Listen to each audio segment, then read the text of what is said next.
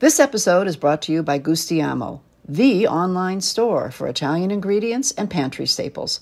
Learn more at gustiamo.com.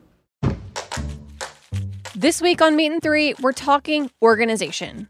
Not mise en place or keeping your knives in a row, but labor organizing. If any restaurant worker is listening to this and is like, yes, I want something different, but I don't know where to start. First step they just need to do is to find one of us and get plugged in. As independent contractors, they can't directly tell people, when or where to work, but by using sort of gamified nudges to push people, that is sort of how they move the workforce around. Tune in to Meat and Three, available wherever you get your podcasts.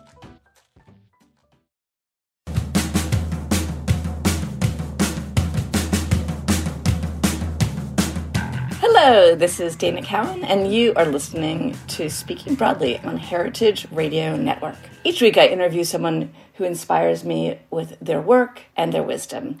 And today I have an exceptional individual with me, Yasmin Khan. I've admired her cookbooks and I've loved being in the kitchen with her, but having her today to talk about her brand new book, Ripe Figs, is such a pleasure because what she's done with this book is combine an incredibly important set of questions, such as what is the meaning of borders during the 21st century, and some incredibly accessible, delicious recipes that I want to cook and you'll want to cook too. So welcome to the pod, Yasmin. So happy to have you here. It's so great to be speaking to you. Thanks for inviting me on. So this is your third book, and I'd love to know how you got started and what you're trying to communicate through all of the work that you do. Sure. Well, I have a non-traditional route into cookbook writing, I guess. I trained in law and then worked for non-profits for about a decade, working primarily on human rights issues, a real broad range of stuff, from police shootings, working on human rights in the Middle East. The journey of writing my first cookbook really began around 8 years ago, where I went through just a period of being super burnt out with work and needing to take some time off. And around that time, I decided to go and spend some time with my grandmother in northern Iran. My mum's side of the family are from there, and my family are small-scale farmers. So growing up, when we'd go and visit my grandparents, it was visiting this gorgeous rice farm with like an abundant array of vegetables, such as eggplants and tomatoes and peppers and broad beans and herbs. I mean, we ate most of the food that we grew. So I had this real love of food instilled in me from a really young age. And when I was on this particular trip, I had the idea for my first book, which is called The Saffron Tales. And it's about my culinary journey through Iran, cooking and eating in people's home kitchens and sharing recipes and stories from that. And my motivation for writing that first book was to try and get beyond the headlines and show people the Iran that I know and love, this place of beauty and history and culture, because too often, especially in the US, Iran is only seen through a very narrow political lens. So that was the idea for my first cookbook. And when I was a human rights campaigner, although I guess I still am in many ways. I think you still are, quite definitely. Well, what I knew from that time period was that if you were trying to get a piece of legislation changed, or if you were trying to get some press for something, the first thing you needed to do was to kind of connect people sat in, an apartment in Brooklyn with what was going on in, say, somewhere in Iraq. And, that process of building empathy with a complete stranger was the first thing that needed to happen. So then I did my second book, which was about the food of Palestine. When I was a non-profit worker for a few years, Israel-Palestine was my beat. So I kind of knew the region very well. I went back and forth quite a lot. So I'd kind of, had a lot of experience of working with kind of both Israeli and Palestinian grassroots organizations on the ground. And that was a really wonderful book, again, about storytelling. It was specifically about the Palestinian experience and really delved into the food, the culture, what the daily life was like living under occupation. And then my third book, which has just been released in the US, is called Ripe Figs. And this time I'm coming out of the Middle East a little bit, one step along, to the Eastern Mediterranean. And it's recipes and stories from Greece, Turkey, and Cyprus. And this book, as well as celebrating the incredible food of the region, whether it's olive oil and gorgeous roasted lamb and beautiful, herb-packed salads, it's also exploring migration, because that area in the last 6 years has seen the biggest movement of people into Europe since the Second World War. This is like remnants of the Syrian civil war, also legacies of Iraq and Afghanistan and the wars there. And yeah, I felt the area was like a microcosm of the issue of borders and migration. And whilst the book is about that particular region, and the food is certainly about that particular region, I think the wider message of the book can be applied anywhere, including what's going on in the US along the Mexico border. I mean, there's no question that migration is creating the changes that we're going to see in this coming century. And like, you went to the heart of it because there's so much movement of the people through the regions that you're looking at. I wanted to ask you a little bit about your family and relationship to the notion of migration and refugees, because you have both in your own family, and how those personal stories actually might have influenced your motivation to do this book and meet people who are today's refugees and today's migrants. Yeah, absolutely. So I'm a second generation immigrant, kind of born in London, so British by birth and passport, but I'm of mixed heritage. My mom is from Iran and my dad is from Pakistan. And my family, my parents, I should say, were economic migrants to the UK, for work and study. But, close family members of mine, aunts, uncles, cousins, second cousins, have been a variety of things. I've got family members who paid people smugglers to get them over the hills of Turkey because the situation in Iran was so volatile and dangerous that their lives were at risk. And, I've got an aunt who was able to claim political asylum here. And had she not, it perhaps would have been inevitable that she at some point would have been imprisoned, because close members of my family were active organising against the Islamic regime in Iran and, faced torture, detention and execution for that activity. So I guess I know very close at hand, the reasons why people move and the necessity also for why some people have to leave their homes, which, trust me, no one wants to do, no one wants to feel that they have to leave a place where they've built all their roots and connections in order to protect their lives. And so, yeah, it was a very personal book for me in that way, because I feel, okay, so I'm British, but, in the last decade, politicians on both sides of the Atlantic have really, they've been doing it for longer than this as well, but I feel it's become more visceral, but just, scapegoated refugees and migrants so much. It was kind of what caused Brexit here in the UK, and it certainly dominated, this idea that we didn't want migrants coming in from Europe, and certainly, of course, it dominated the Trump years so much, the obsession with walls and borders and the Muslim ban. And it struck me as a debate that was going in the wrong direction and also didn't reflect the reality, which is, and I've really grown to understand this since researching the book, that there isn't some kind of refugee crisis anywhere. Humans throughout all of history have migrated as a species when it's been necessary for our survival. It's just an intrinsic pattern of how we exist. And again, you mentioned climate change and I spoke about it earlier. What I think is something that we all need to start thinking about in quite a serious way is, well, the World Bank predicts that by 2050, we're going to have around 150 million climate refugees. Now, many nonprofits say that World Bank estimate is very conservative, that it's going to be a lot larger than that. So what does that mean in the coming decades when we start seeing huge numbers of people moving? Do we treat people humanely? Do we say, we know what, it's one shared planet, people can work elsewhere, people can live elsewhere? Where does this go? And these are the questions that I'm trying to pose at the dining table through this book. When you were traveling, you have seen some very humane ways to treat refugees. But I'm wondering, in being in this region and being so connected to and spending time with refugees and people who are trying to solve problems for this population humanely. Do you feel like you've seen the answer in doing the research for this book? It's a good question. I think that I've certainly seen the potential through this.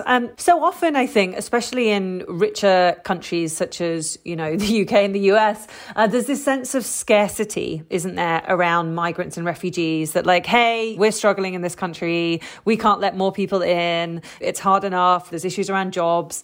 And then, if you just look at the numbers, I mean, Turkey is the biggest recipient of refugees in the world. They took 3.6 million refugees last year. And if you compare that with the United States, the figures are somewhere around 122,000. I mean, those figures, they're in your book and they're just astonishing. And again, for those of you who are listening, like there's so many facts woven into these beautiful stories that Yasmin has written.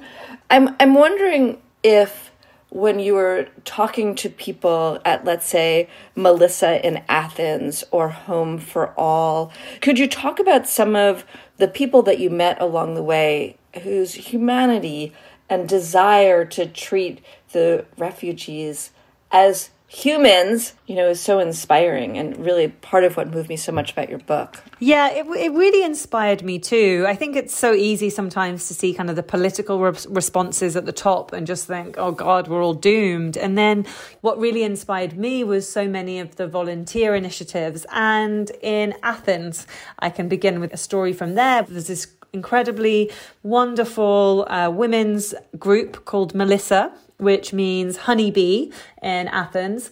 What they do is they provide like a safe space for refugee and migrant women to come together. They offer language classes, workshops to kind of skill people up. But one of the stories that inspired me the most is they have this initiative called Breakfast in the Park, where they make home-cooked meals to go out and give to kind of refugees who are there. And the whole point being is that the meals have to be home-cooked and put into packages, because when you cook for someone in your home, you're not just transferring like a set of ingredients to them. You're actually transferring a whole set of emotions that say that I care for you. You're transmitting this whole sense of belonging and connection. And so that was just a wonderful initiative. And then Home for All. And I don't say this lightly because I've done a lot of human rights work over several decades now, but this is probably one of the most inspiring stories I've ever heard.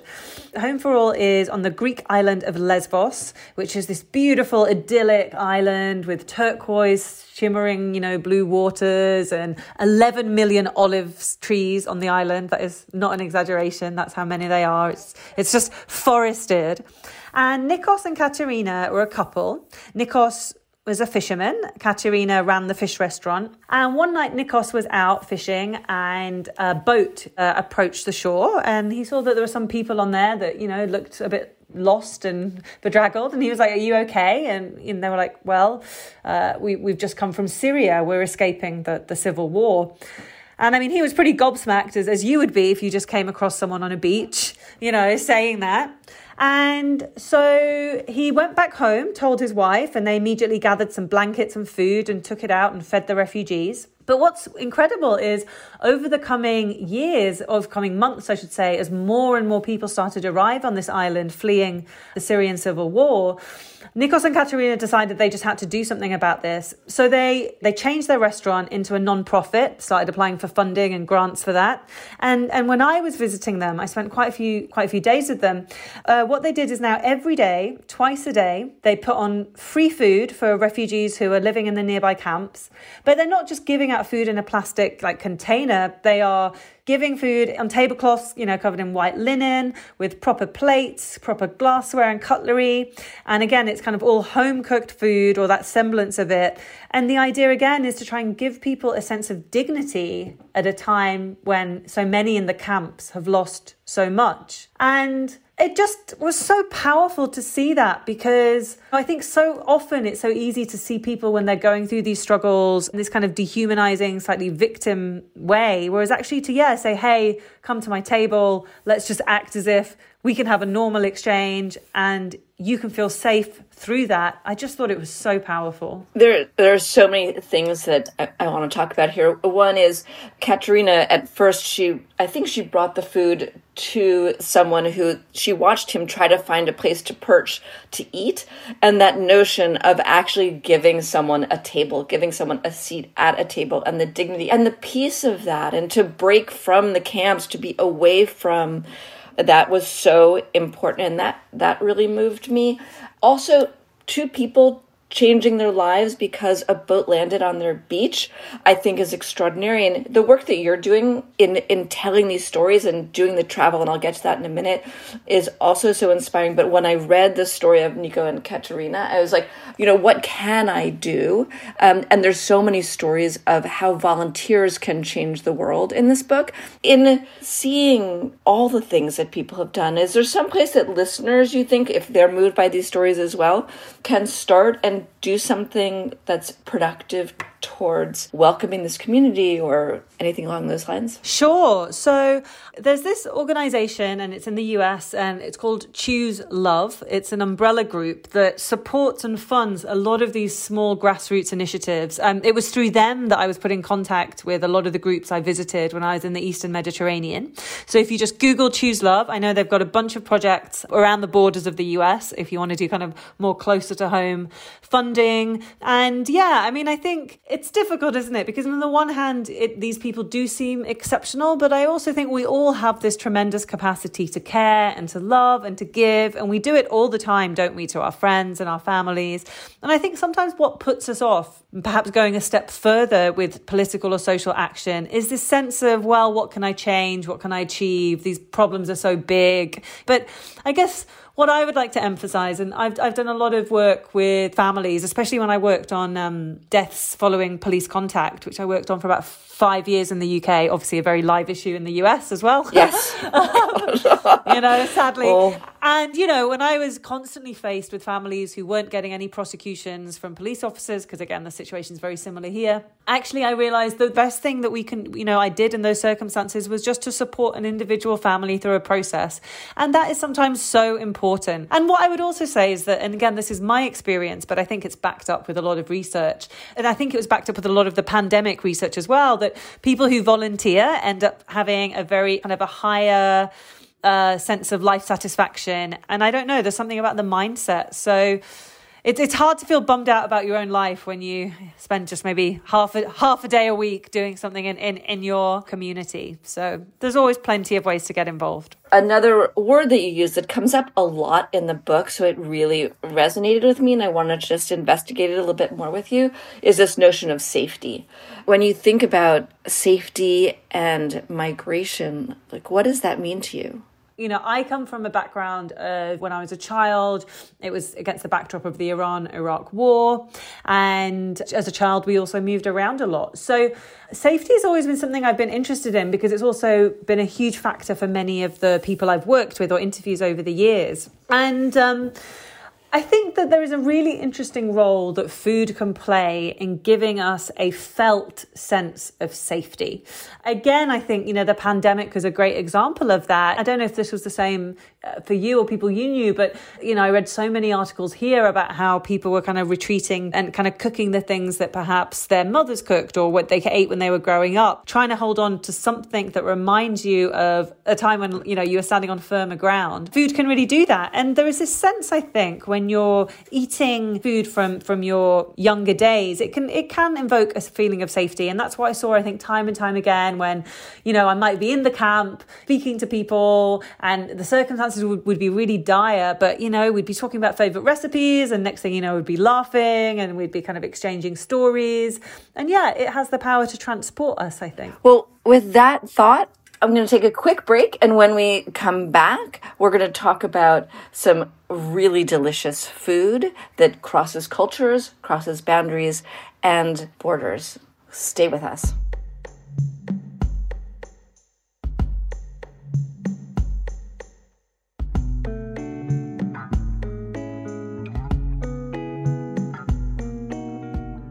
This episode is brought to you by Gustiamo, the online store for ingredients and pantry staples from Italy.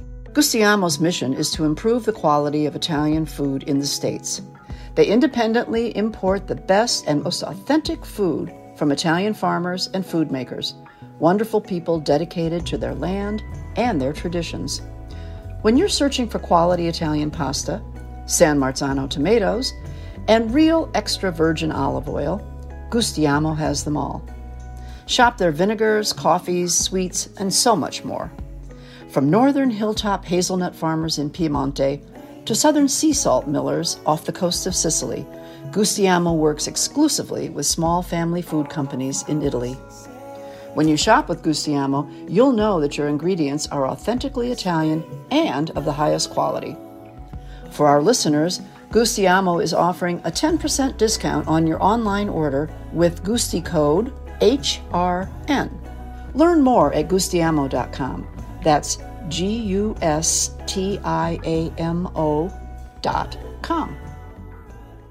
Welcome back. This is Dana Cowan, and you are listening to Speaking Broadly on Heritage Radio Network.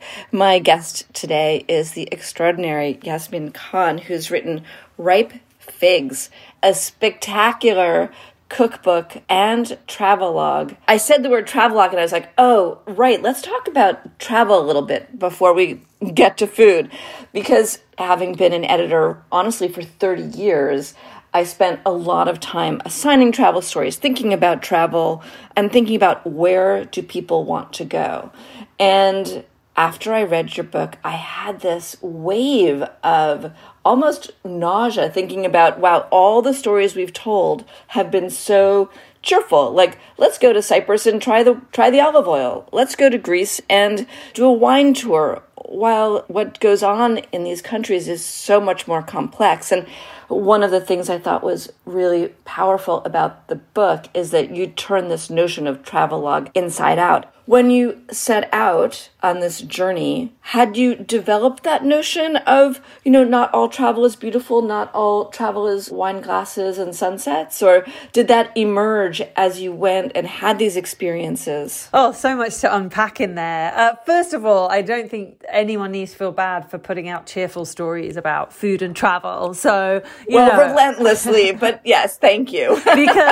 because actually one of the great joys that I think all of us take is from the wonder and beauty and that comes from sharing those stories. And it's incredibly inspiring, I think, to be transported away from your worries, especially sometimes, like in our present circumstances where many of us have been traveling for a long time. But I do think that this notion of not all travel being enjoyable is something I've been working on for a while, or just been very clear about expressing, especially in current Instagram age where, it's just somebody smiling in front of like a market stall, with a bunch of beautiful, like ripe tomatoes. And it's as if like that is the most joyous experience that person's ever had. I mean, yeah, sure, some travel is like that. But I mean, I've been traveling extensively for, again, several decades. And I know that like not all travel is fun.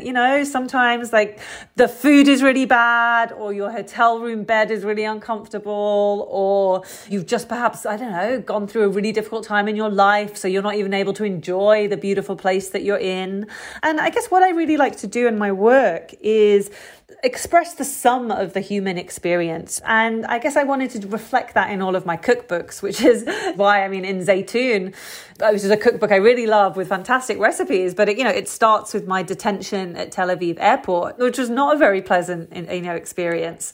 And I think, I went through on my own personal journey whilst writing the book, going through a difficult few years in my personal life. And yeah, it's weird how now, I guess, with a bit of distance, I can see that's kind of melded together in this book because it has a lot of personal elements in it. And I hope that it tries and expresses the totality of what we experience when we travel. I think it does that quite well. And I think that you set the tone for it because in the introduction, you describe how, in fact, one of the things that was challenging in your personal life is that you had a miscarriage. And in fact, the Vogue article that you wrote on it, which I recommend to everyone who's listening, went deeper into your personal experience because you had not just one miscarriage during the process of doing this book, but 3. And I just wonder whether in bringing that into the story, whether it shaped your thoughts about what is life. So, yeah, I mean, I certainly did not expect when I wrote this book pitch to, then a couple of years later be writing the beginning essay about a pregnancy loss. And I wanted to include that story because it was such an integral part of perhaps what this book became for me. A lot of the times when I was traveling, a few of the trips that I traveled, I was pregnant. Certainly a few of the research trips were shortly after miscarriages. And I do think that loss makes you more attuned to other loss. So it also, I think, meant that a lot of the stories of the people I was meeting were affecting me quite deeply. And again, bringing it back to the food, it was also this real case of seeing how food could bring about a sense of safety and comfort and connection. I'm curious if the work that you've done in your entire career, including these books, in fact makes you feel more hopeful, or how you build optimism as you see the complexity of life. Well, I think that without a doubt, I am an optimist, and that is born out of seeing all of the things that I've seen over the years. Because I think if you just stick to kind of watching, the news or reading like the headlines and, the papers, it's really easy to feel so demoralized by what's going on in the world. But once you start seeing that almost on every topic, there are thousands, if not millions of people working towards an alternative, it really is inspiring, and certainly something I've seen time and time again working in conflict zones or working on other human rights issues is the resilience of the human spirit. And we do have the capacity to undergo the most unimaginable challenges. And, I say it at the beginning of the book, and still find hope. So that is my guiding light now. And I think that, there's role for lots of different writers in the world, but I think my contribution at this time in history is certainly to try and make people feel more hopeful, because that's what we need. I think hope's one of the bedrocks of existence as a society, and hope is what kind of gives us ultimately resilience. And I think hope also breeds action, right? If you're hopeless, then you're just you're stuck and you can't do anything. On to the food. So the food in this book, Yasmin, is so fantastic. And one of the things that I think is so interesting here is the food makes such a powerful point for your overall mission, which is to unite humanity across borders. And the reason I say that is that the stories in the book are about individual places. The recipes are in chapters that unite the way that we eat. They are united by ingredients.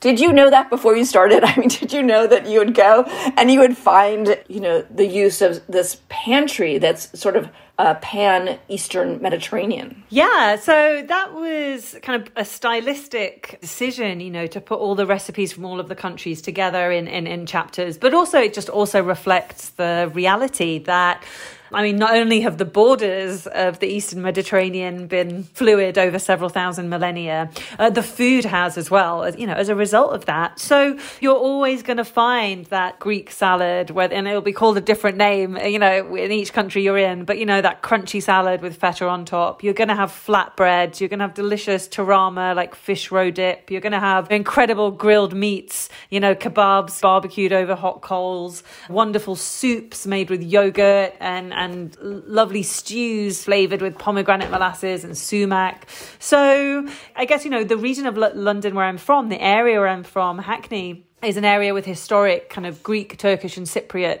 migration. So many of my local grocery stores are, filled with crates of halloumi or vats of, marinated olives. So it was a cuisine that I was very familiar with, having lived in this Eastern Mediterranean neighborhood for 12 years now. So there's a chef, Moussa Dagdevaran, we wrote about at Food and Wine, who's world famous and a brilliant sort of ethnographer of cuisine. And he says that food has no ethnicity, only geography.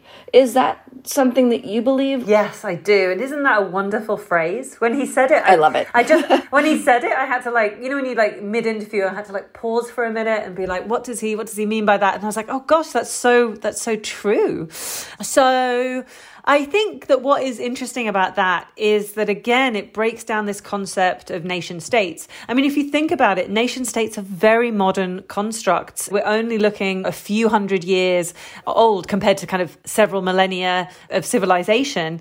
And I guess what I like about that is this idea that there isn't like, I mean, you see it a lot in the Middle East around hummus or whatever, like which country has the ownership over hummus? And it's just like, well, they all do, it doesn't do anyone any service to say, well, this is Palestinian or this is Lebanese or this is Syrian. It's just like, well, actually, look, you all eat similar food because it's a regional cuisine. And yes, some places have a kind of boulder on the global stage with it. But I really like that because, again, it starts speaking to our commonality instead of our difference. One thing that I thought was interesting when you're in the refugee camps or just among people who come from so many different places, that the food that they were eating really did in some way remind them of home, even if the food was of that very place and they were from Iraq or Afghanistan.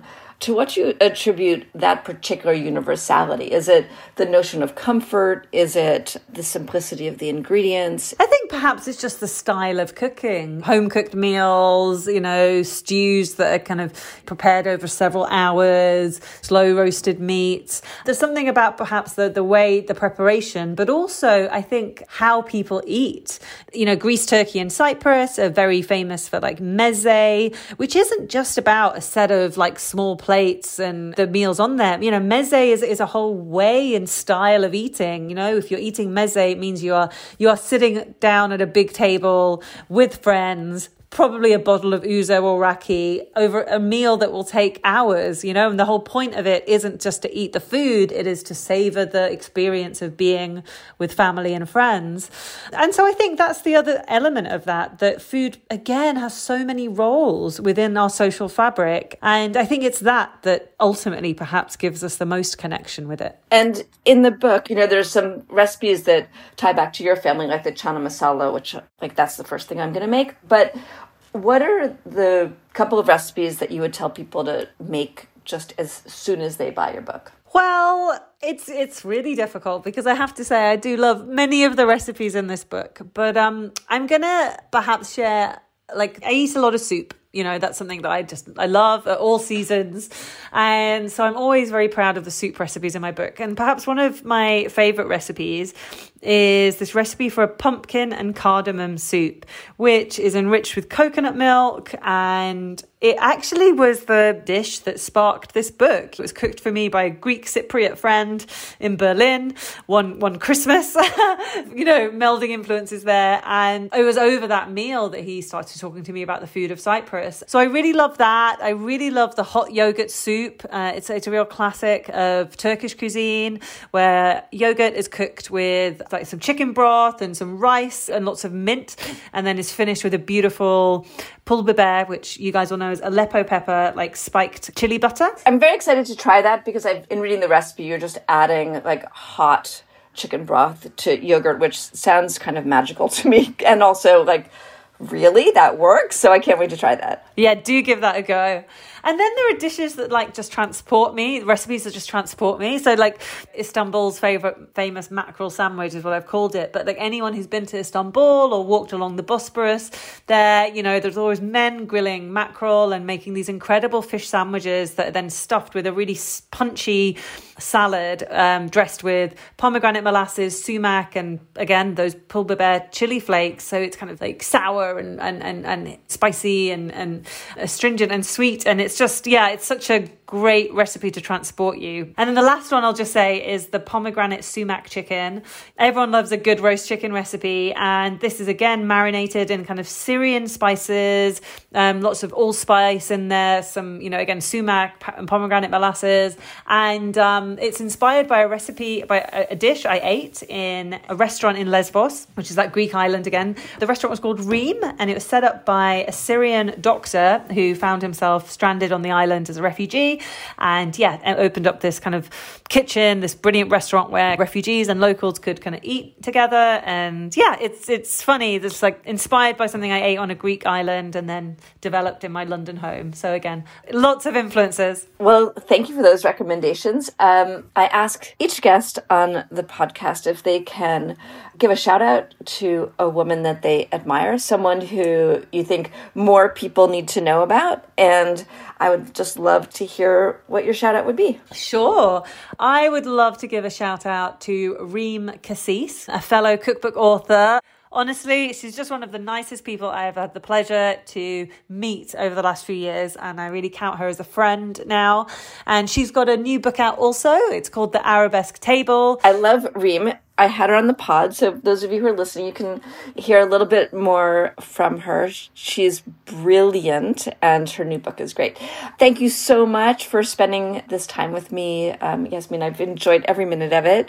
And thank you, those of you who are listening. I'll be back again next week with some more extraordinary stories from an extraordinary woman. Thanks so much, and have a great week.